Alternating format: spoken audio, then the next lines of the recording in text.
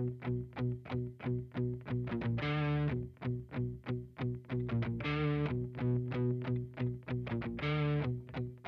yeah. Hey, let's go ahead and start it. Mr. Dring, I appreciate you coming on. We're going to be talking about Joe Louis today. So I got some questions, but man, me being historian, podcaster, I think that, I can read articles about this guy. I never got to train with him, but I know what an influence he's had on you. And man, I would just like to document some of that. And like, what can you tell me and our audience about Joe Louis? And Joe was a huge influence in my career from the time I first got going in martial arts. I mean, he was on the cover of all the magazines. I mean, as a teenager, I was watching him in the movies, Jaguar Lives and Force 5. And, Joe was in some movies. He had some cameo appearances in some TV shows. I first met Joe Louis in 1981 at a United States Taekwondo Federation, USTF tournament. It was right after Jim Botein had pulled out of the ATA. Jim Botein had a string of Taekwondo plus schools, Nautilus locations, Nautilus plus Taekwondo type places in central Arkansas. And in fact, I think he had a location in Texarkana. But at the time, I mean, he started teaching. Botein started teaching in Jacksonville, and then he opened up North Little Rock, opened up in Rodney Parham, had bought the old Harry Brace Roman Spa that was on University, but there was no martial arts being taught there because of the Rodney Parham location. That was strictly a health club. He had a location down in Texarkana. Well, when Botein, just because the ATA's business model changed and they were going to require things that Botein thought, well, I innovated and developed, I shouldn't have to pay for, in a nutshell, without going into all the details. So, and they were changing up their Taekwondo. I think, some people would say watering it down to make it more palatable to the masses, so to speak. So anyway, there were business reasons involved. So Botein broke away, then he formed the United States Taekwondo Federation. The very first Taekwondo tournament that the USTF held was in Searcy, Arkansas. And the guests were Anthony the Amp Elmore, who was a world super heavyweight kickboxing champion, and Joe Louis. So at this time, I'm wanting to say, because it was early in 81, and I was a blue belt, I believe, in Taekwondo at that time. And had been training for a couple of years, but I trained in Shotokan when I was attending college at Baylor, and Taekwondo when I would come back to Arkansas. Well, I had just at this time had moved back to Arkansas. Let me get my my timing straight here. It's just 30 years ago. Yeah. So anyway, he had, I get to thinking now, I'm questioning myself. It could have been, I'm pretty sure it was in 81. Anyway, we broke away, and I was working, as I want to say, I was working for Botein when he broke away from the USTF. I was working as a Nautilus instructor, working my, going to college at UALR, working on my degree, and training with, So Anthony Elmore and Joe Louis came down and did a seminar. And I think somewhere I still have a broken karate board, pine board, and have both of those guys' signatures on that board. Well, I mean, that was really cool to me. Joe was making a comeback. So he was in his 40s at the time, and was making a comeback as a kickboxer. and had been doing some training with Anthony Elmore at Anthony's house in Memphis. So they ran over to Searcy and were the guests at this tournament. Fast forward a couple of years, Keith Kirk, who was at that time Pasaru under Kang Ree in Memphis. Keith was big on the open tournament circuit then in Arkansas, and definitely a hardcore martial artist. He's now living in Memphis and is predominantly a Shotokan stylist now. But Keith was a fantastic martial artist. And I mean, by anybody's standards then and today, was really a tough guy. And in fact, we used to, our school, my school, and his school, we often got together and sparred. I'd take my guys over to his gym and we'd work out and then go out to eat, or he'd bring his guys over to my gym and we'd spar. And they were all really, really tough guys, So when Keith, naturally, when he brought Joe in for some seminars, man, I always supported. And so I had the opportunity to work out at a couple of Joe Louis seminars at his school. And this is 82, 83, 84 time range, maybe even 85. So in that period, it was a year or two after, and I was a low ranking. By this time I'd earned my black belt in Taekwondo and was a young, very, very young black belt, young man, still in college at that time. And working out, I'd hit seminars that he went to. To me, it was cool. I'd read about this guy in the magazines. I'd watched him on the big screen. So, and he was an intense. Young Joe Louis was pretty freaking intense. And then fast forward a little bit more, and I open up my own gym. Man, I'm sitting in my office one day, and he calls me up and says, "Hey, I'm going to be coming through town. Like to know if you'd like to do a seminar."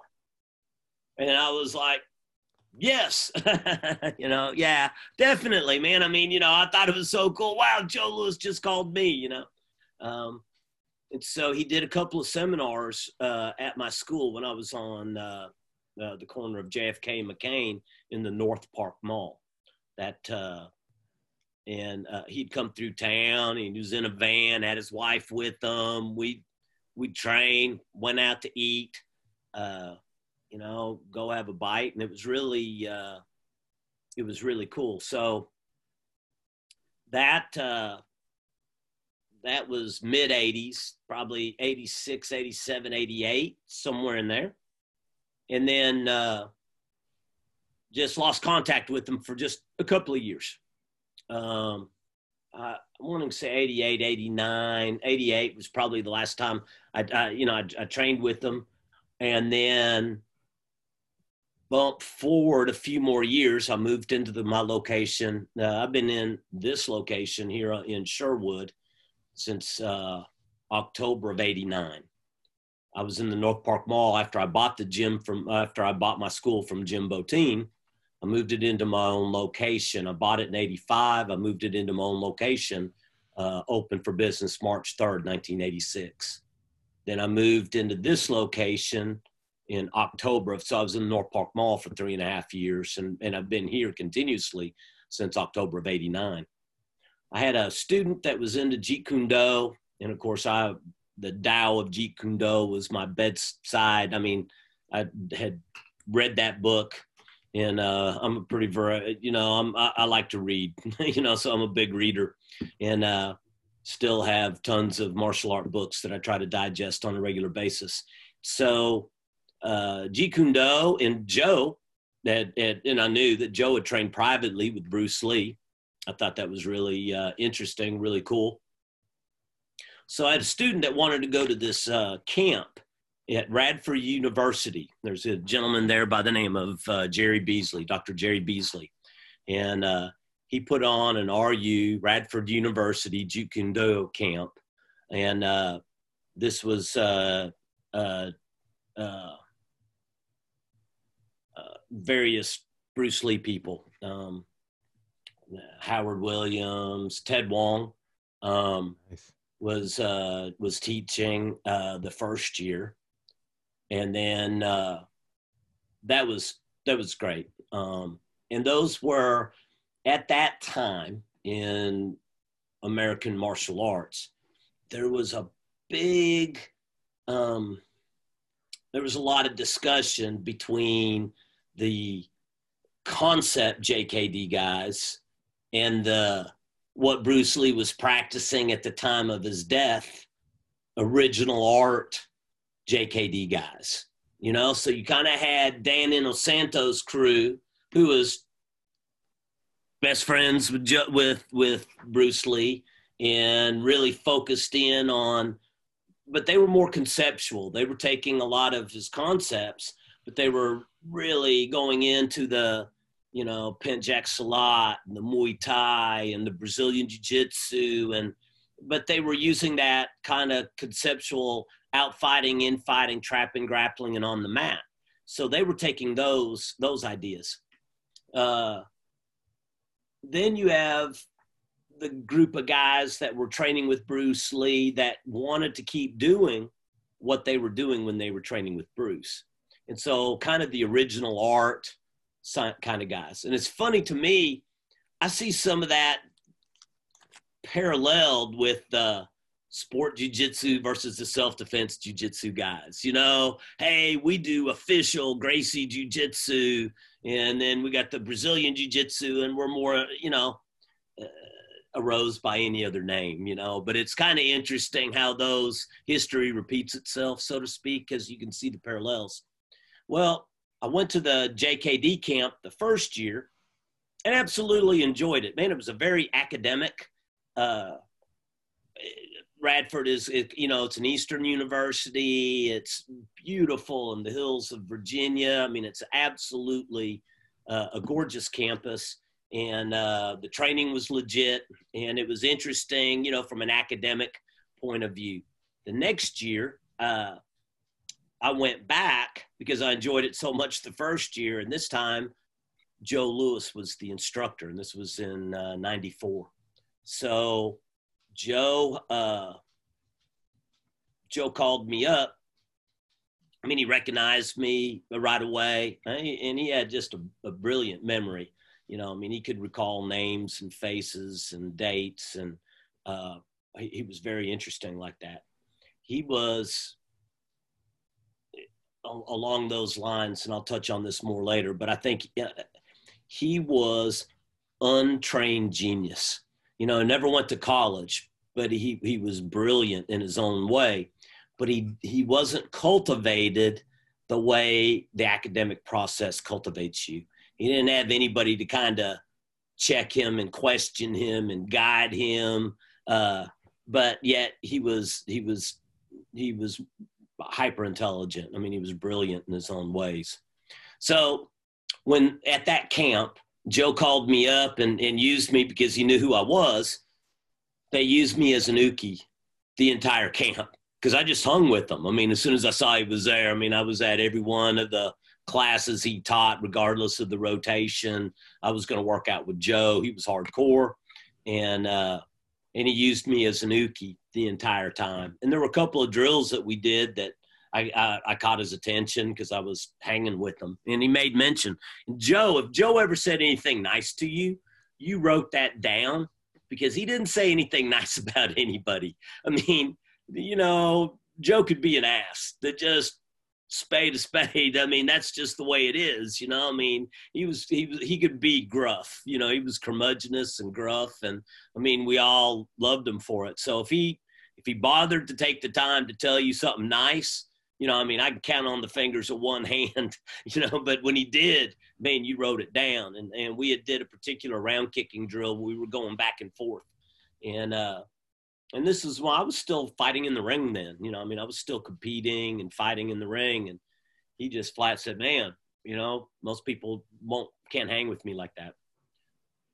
A year later, I get a phone call from a guy by the name of Mark Miskelly, who was putting together some stuff for Joe.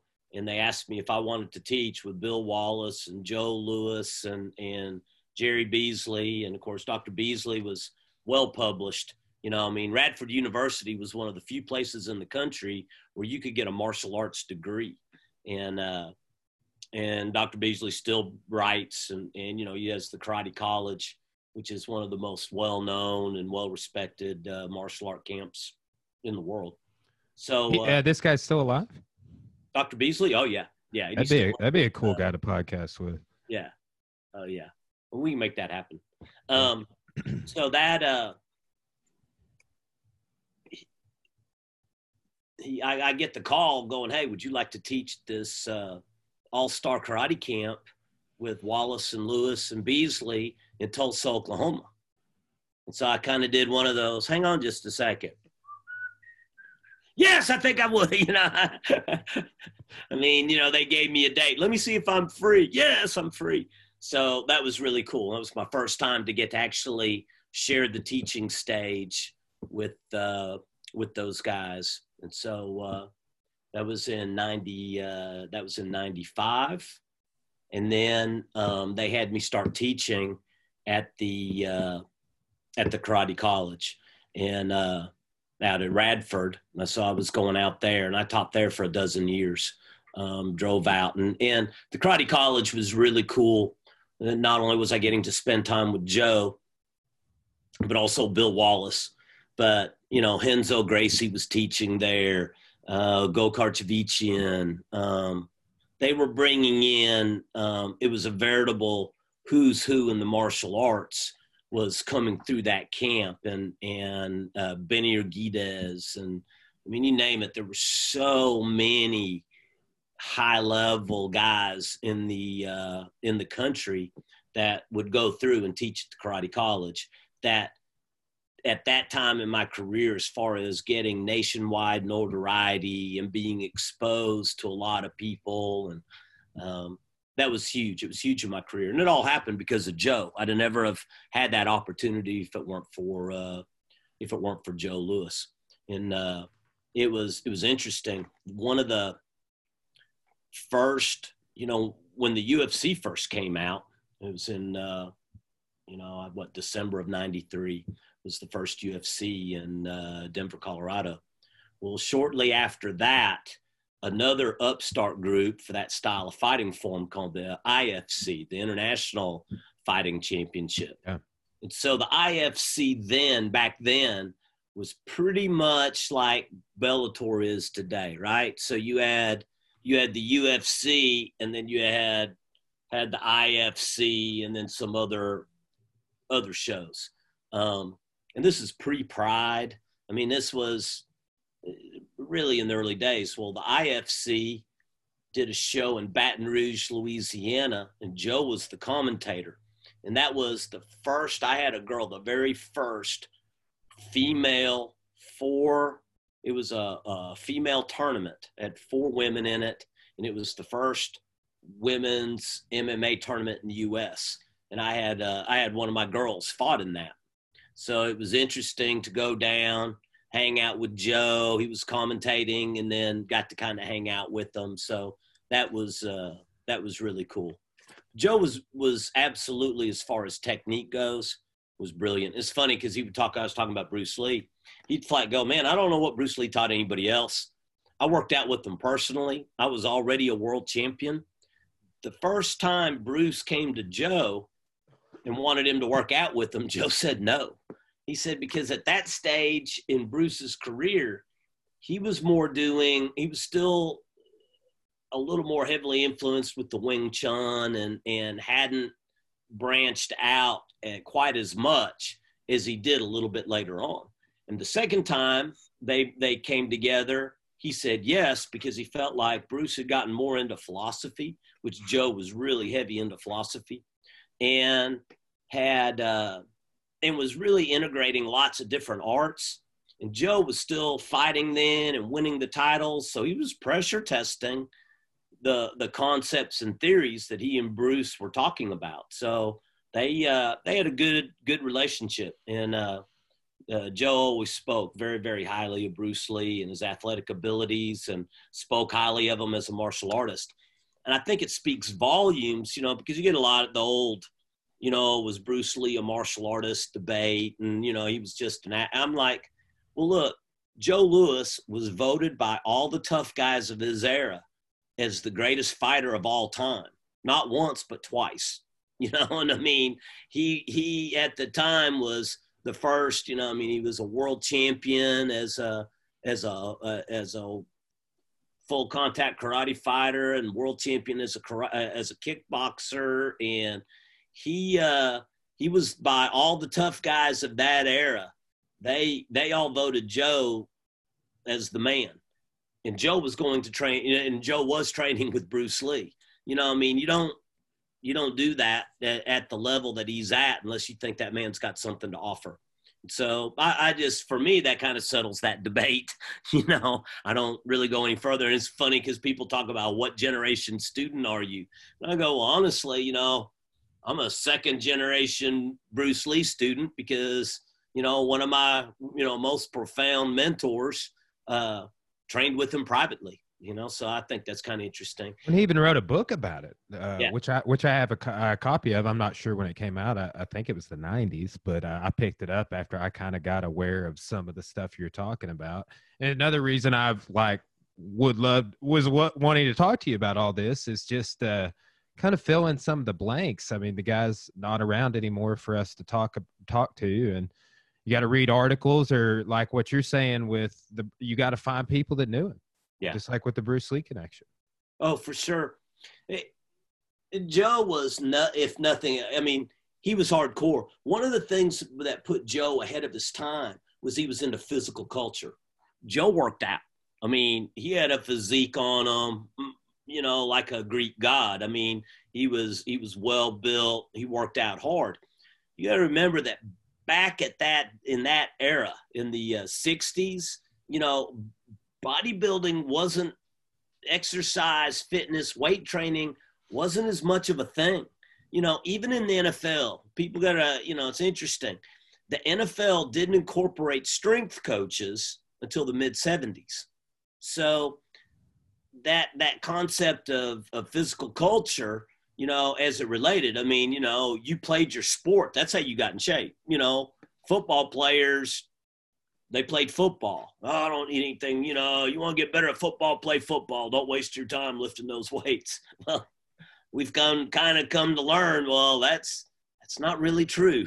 That's not it. Because you look at the behemoths, the size of the guys and the times on their 40s and how fast the game is. Well, that Joe was involved in that kind of a physical culture way before that was cool.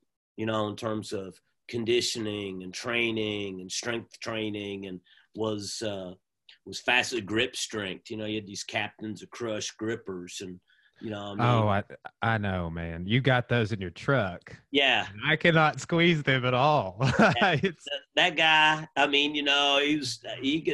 He could do them. Like the three. Like I couldn't. He had an incredible grip right up until the time he died. Joe worked out. I worked out with him on several occasions, and he came in, even next door to my gym. There's a guy that's got a really complete fitness training center, but does private training. He was a former Mr. Arkansas, and we'd go over there. Joe come in town, we'd go over there and lift. And I've got some weights, but not enough, and I've added to them over the years. But Joe, we always incorporated. When you worked out with Joe, you worked out. That was it. And sparring with Joe was absolutely no fun. His knuckles, and this is the thing that anybody that was around Joe would tell you, the size of his knuckles on his hands were grotesque. His smallest knuckle was bigger than my largest one, and he just had these hams for hands. Was he just genetic? Did he condition that, or? Yes. Yeah. Was that Oh, was that yeah. drill you Old were school showing the other Okinawa day? training. He did, and they trained hard in Okinawa, and he was into that kind of conditioning as a young man. And then and plus he just had big hands. I mean, he was just gifted. And so, but through all the work and the knuckle work, he had developed up his hands. But when he hit you, I mean, you could feel his knuckles through hand wraps and boxing gloves. Like you could feel each individual knuckle as they hit you.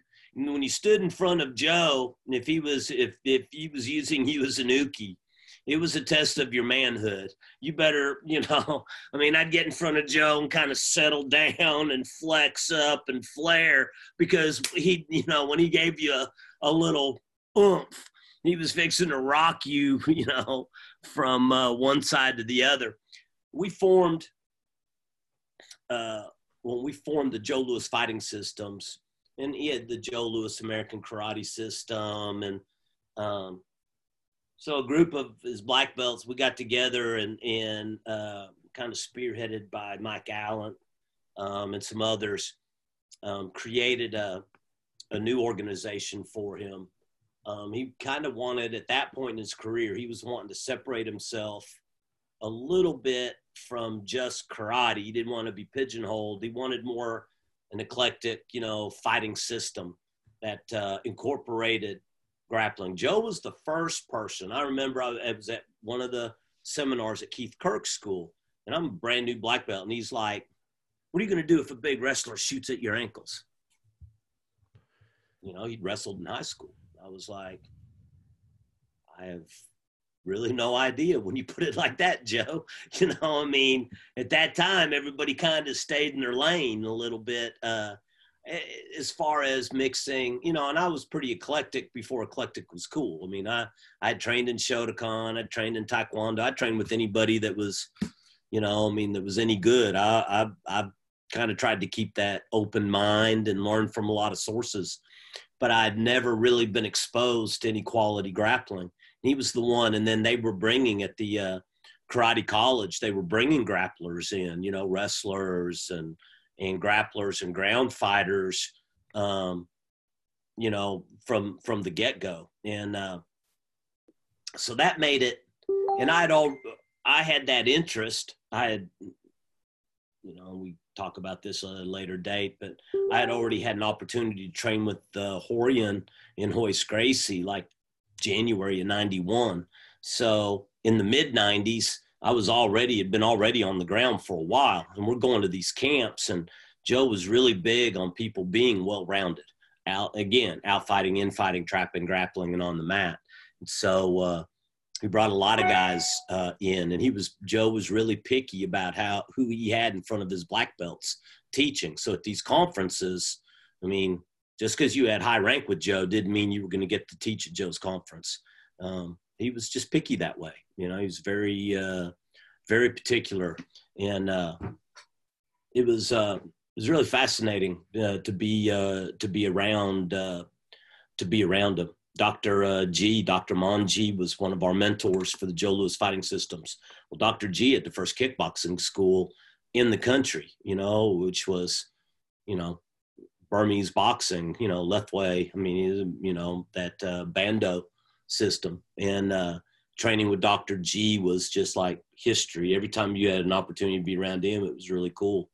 And these guys, and Joe and Bill Wallace, and of course, Bill is another, because of Joe. I mean, those two guys are so profoundly, and they came out of the same school in Okinawa. Joe was there first. And a year later, a year after Joe left, Bill was there. And then was they armed forces. He was in the armed forces. Yeah. Okay. Joe was in the Marines, and Bill was in the Air Force, and they both were stationed in Okinawa, and they both ended up at the same gym, and the rest is kind of history. And so they they developed their own due to their own stuff. Bill had blown his knee out playing judo, and so that's why they call him Superfoot.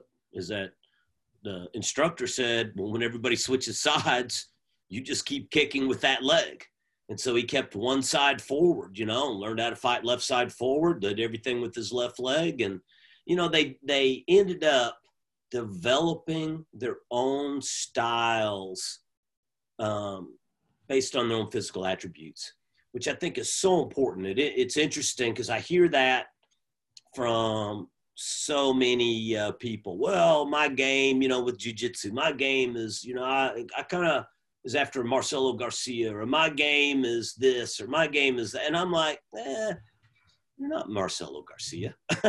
You should really try to just be the best you. Now, I train with Joe, but I don't have Joe's attributes. So I tried to absorb, the process of absorbing what is useful. I train with Bill, but Lord knows, God didn't gift me with that fast twitch muscle fiber that Bill Wallace had in his prime. But there is so much you can learn from Bill, just like there was so much I can learn from Joe. And then what you do is you filter through your own lens and you try to be the best version of you that you can be, and that's always been my approach. I want the blessing of studying with these guys is not to try to be just like them, but to try to learn from them the elements or aspects of their game that is going to fit with yours without trying to be. I mean, there were things that Joe did that I can't do. I don't, at my size and my weight, I can't do the things he could do in his prime, just didn't quite work. But there was so much stuff that could work, And in his later years, Joe developed, it's funny, like boxing katas. We were talking as we were getting going about katas.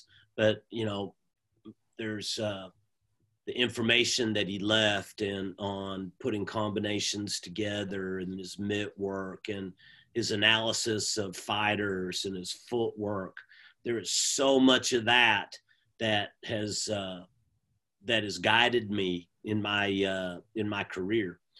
From what I learned from Joe, I took for 14 years in a row. I went down to the IKF, the International Kickboxing Federation's World Amateur Championship, and I brought home world titles 14 years. That I went down there, and then I had twice. I think I had as the most or as much as anybody there. We, had a couple of good years, and of course having affiliates and bringing an Arkansas team together, kind of under my banner. But a lot of the training that we would come together and do was based off of stuff that, had learned that I'd learned from Joe and also learned from Bill. But Joe was such a huge influence. And he opened so many doors for me, because when Joe told somebody, hey, you need to bring this guy in for a seminar, hell, they'd bring me in for a seminar.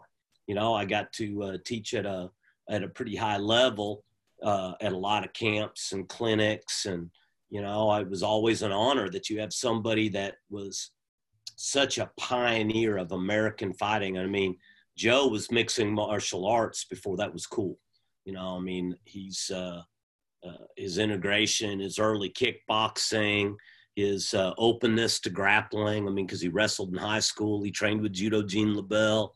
He was a big fan of those guys. And Henzo, big fan of Henzo's. Henzo showed up at right after Joe's death at one of the conferences to share his story and time he spent with Joe. So what a huge legacy he left in American martial arts. And he was there at the beginning. He knew all the original players, and it was just really, it was really fascinating. Yeah. And his organization's still going to this day, and you're one of the ones involved in kind of carrying on the legacy. Is that not? Yeah. Yeah. And we keep, Superfoot and Joe Louis fighting system. These guys need to be remembered and known. They paved the way for so many people, to learn and to develop themselves. And there's a lot of great guys that, and it's funny, everybody's got their Joe Louis stories, Joe traveled a lot, just like Bill.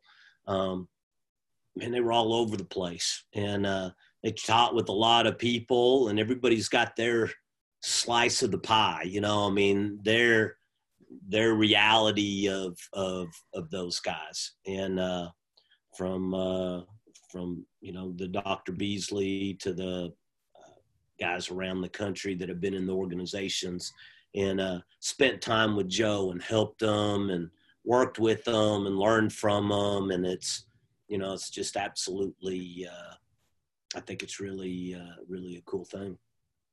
How many total years did you get to train with him?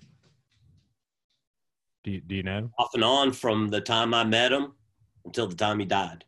So just shortly after 81.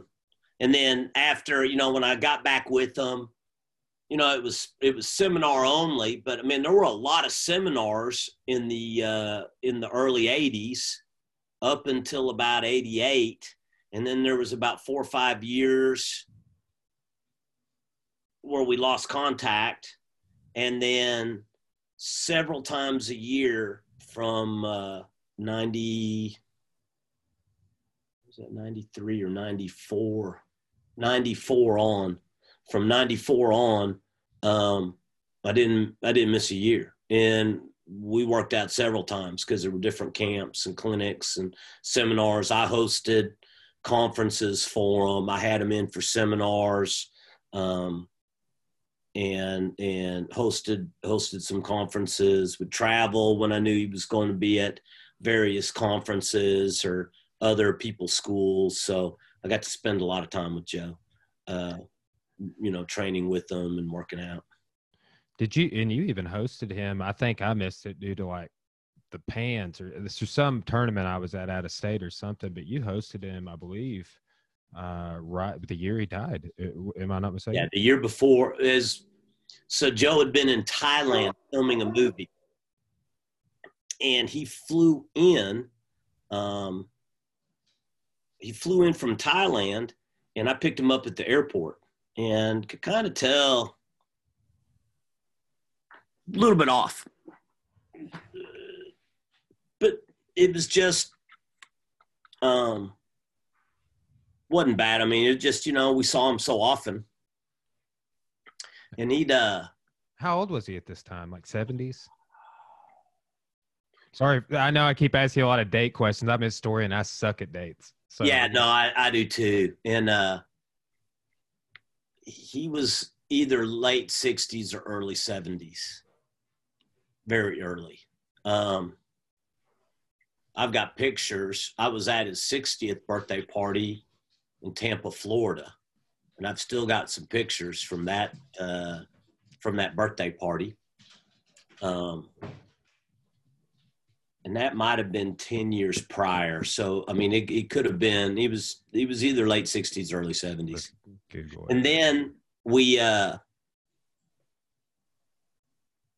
so that seminar, we did his mid-year conference at my gym. And then he went, that was the end of June. And then he and Bill Wallace went to Chuck Norris's ranch in Texas for the 4th of July. And Chuck Norris was the one that really was like, man, there's something off with Joe. He's not right. He needs to get checked. Something's, you know, he was having some memory issues, being forgetful. Joe, as I'd mentioned earlier, was pretty much known for having a really, really great memory. Well, after that, he went and got checked, and that's when they found out that he had that's when he found out that he had brain cancer. I got the phone call. I was in the airport about to head to the International Masters and Seniors. So this was 2011. When he found out that he had cancer, and then he died in 2012. So that 68 years old is how old he was. Yeah, 68. Okay. I knew he was late 60s. I didn't know. I couldn't remember if he'd quite hit 70 yet. 68. And so he found out, and then but it was, you know, and it's a brutal process, you know, to watch that. It's just really, it's really difficult to watch people change, you know, the physiology and just that path is horrible. Yeah, I can only imagine. I had a guy, friend of mine, works at a full-time care facility come on, and he deals only, his job is to only deal with patients with dementia or some sort of a degenerative brain disorder like that. That makes it to where they may be fully catatonic or they may be lucid sometimes.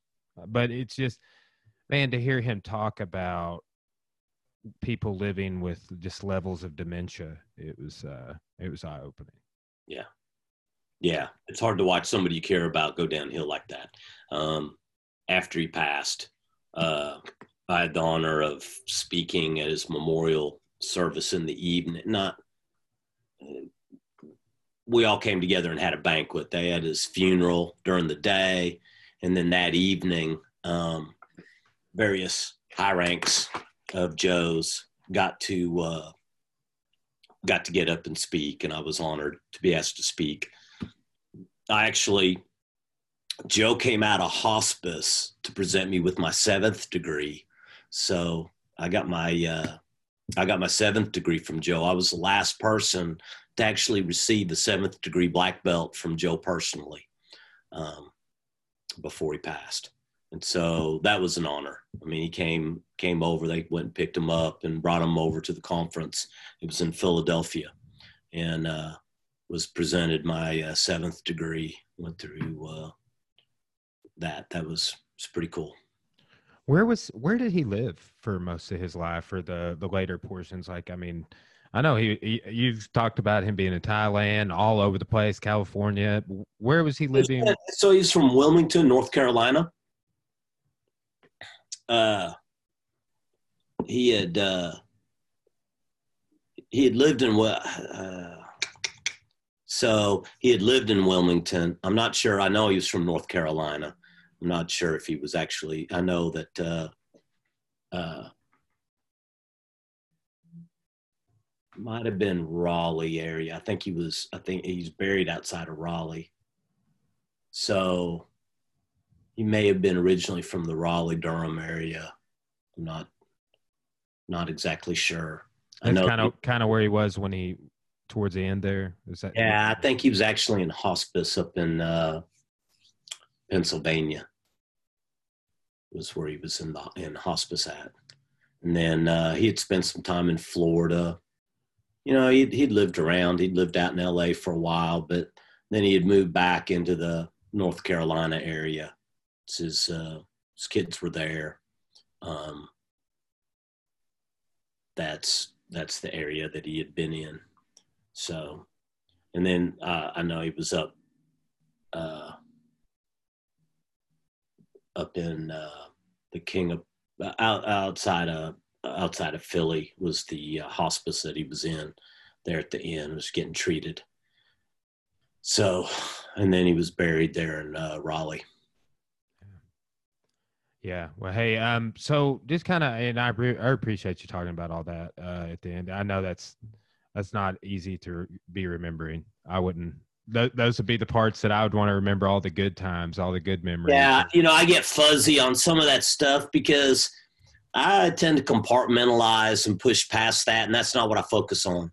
You know, I can tell you, I remember, you know, like sparring with Joe. I was down in Monroe, East Monroe, Sparky McDuffie's gym in West Monroe, Louisiana. I don't know why I said East, West Monroe. Through with big old heavy leather headgear and 16-ounce gloves, he left pump knots on my forehead. 3 rounds with Joe was always a challenge, you know. I mean, all the guys that originally got their black belt from Joe personally had to go 3 rounds with him. And now I know how a mouse feels when he's being played with by a large cat. I mean, you know, you step up and hit somebody and nothing happens. it's always a really, really bad feeling, you know. I mean, and just whacking them and nothing, just, and then when he hits you, you kind of moved, you know, you just would tend to not be there anymore. But he liked to laugh, you know. I mean, we laughed a lot, and I don't know. I like to mess with Joe. Of course, it was kind of like messing with your life, but I think he always kind of deep down respected that. So and he just such an interesting character, you know, man of contrast for sure. So those are the good times and the things that I really try to hang on to. For sure. Just wrapping up, do you have like a favorite memory you haven't hit on already? Something that just, man, I'm never going to forget that moment with that guy.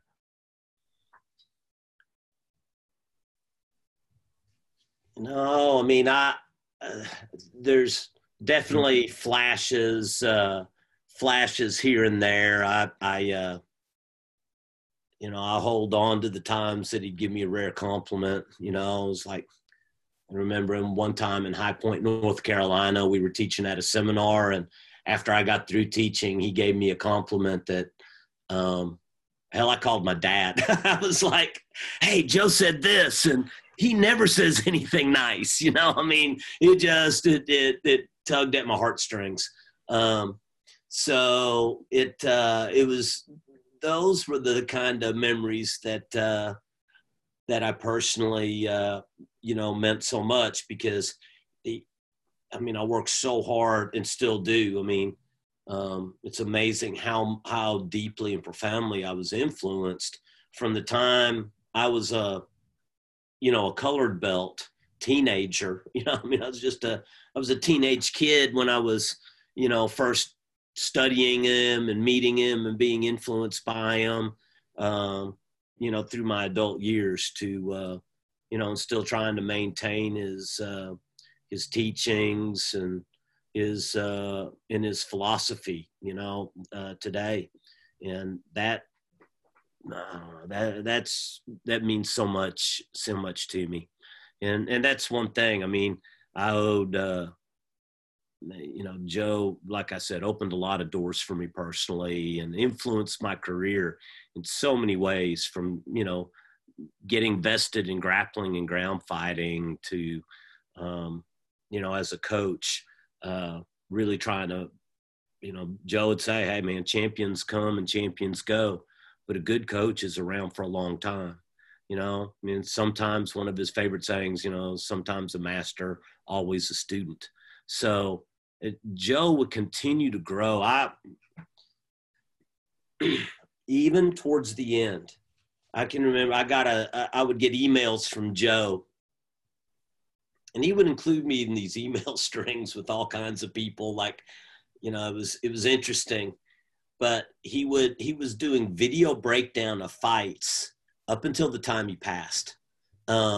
He would send, you know, I'd get an email and you'd look at the timestamp. It was 2:30 in the morning, and he'd been watching fight videos, and he goes, "Now watch this guy at this, you know, 1 minute, 8 seconds in the second round. He does this. Now he does it again at this time. Now watch how he sets him up with this, but then he does that and breaks the rhythm." And I mean, he would do these great analysis of fights and these video breakdowns. And, you know, that was classic Joe, you know, the way he operated and the way he thought, you know. So I thought that was interesting. And I'm looking at it, you know, so I show up and I'm getting ready to do my morning workout, and I've got, you know, a couple of emails from Joe, you know, wanting me to look at fight breakdowns. And that just was cool. I mean, you know, how awesome was that? Yeah. Well, Mr. Dring, I really appreciate you taking the time to talk about Joe. And I know we've got some more episodes planned on down the road, spacing them out with people that are coming up, like Bill Wallace, Superfoot. And man, you've done so much. I wouldn't want to do an episode just talking to you, like, tell me everything you've done. you know, because I just don't think that could do it justice. Like a lot of the martial artists I'm talking to on my show, that is it. Like, well, how'd you get into martial arts? And they're, they do jiu-jitsu, maybe karate or something, like Daniel O'Brien, that was him. But man, you've been in so long, and you've trained with some incredible martial artists. I really appreciate you talking to me about each art and about these influential people in your life. Well, thank you. Because Joe, I mean, sharing these stories is huge. I don't, a lot of times it's not what have you done, it's what have you done lately as a martial artist, and I guess everybody wants to sit around and talk about their glory days, but that's a piece of American martial art history, love them or hate them. There was Once Upon a Time in Hollywood. Have you seen that? I haven't seen it yet. Yes. We watched super good the other day, but there's a reference to Joe Louis. It's got a Bruce Lee scene and he makes a reference, no, not the boxer, that asshole karate guy or something. And it was funny. I mean, it made me laugh, but I mean, there's not a doubt he left his mark on American martial arts history. And I feel really, really privileged to have been a part of that legacy. I think that's really, for me, it's really cool. And I appreciate you giving me an opportunity to kind of share some of my old stories and reminisce a little bit. It's good times. Well, it's great. Just getting to hear all of it. It's history and it's martial arts, and I love both. So, right. Yeah. That's awesome. Yeah. Well, Coach, I really appreciate it again. And I hope you have an awesome day and everybody stays safe and healthy in your direction. So, yep. Right back at you, brother. And I look forward to the next time we get to sit down.